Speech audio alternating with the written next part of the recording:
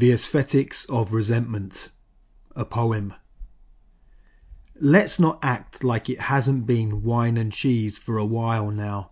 Just beyond the jostling placards and the bleary-eyed shifts, there was always the balmy Arcadia of a city garden, shirts unbuttoned on a spring afternoon, quaffing and toffing.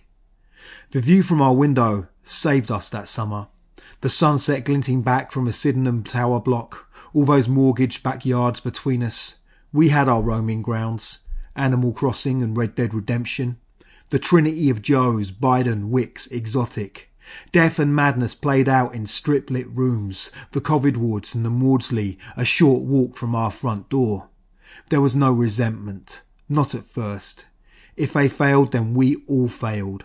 A dread-tinged peace between the doorstep ovations, burning 5G masts and blitz spirit, George, Floyd and free school meals. It was never meant to make sense.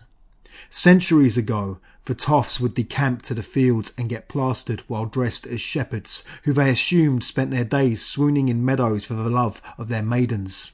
The sheep found their own way home. Who remembers how many? Who's counting?